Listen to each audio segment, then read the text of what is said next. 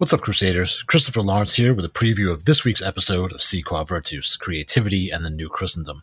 My guest is Brett R. Smith.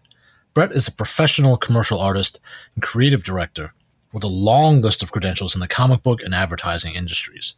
He's worked for every major comic publishing company and done advertising and design work for a legion of major brands.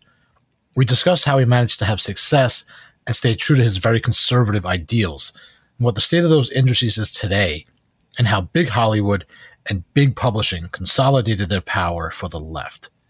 Here now is a clip from my interview with Brett R. Smith. I don't think I don't think that the networks are interested in American audiences anymore. I think they're focused on a global audience and largely China. And that's from, the programming you get on TV to the movies.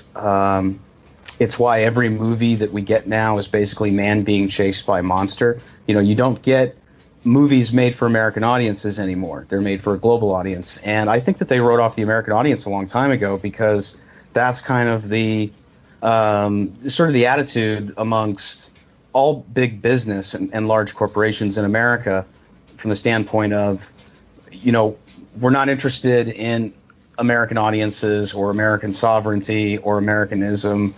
The dollar goes around the world. So, and there's a billion Chinese people over there. So that's who we're going to focus on, and frankly, I think Hollywood is lost. I think that it's all about independent comics, movies, graphic novels, animation. There's no salvaging, Hollywood at this point. And I don't really know necessarily why we'd want to.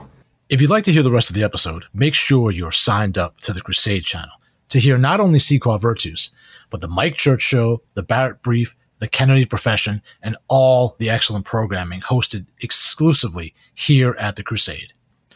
Until then, I'm Christopher Lawrence. God bless.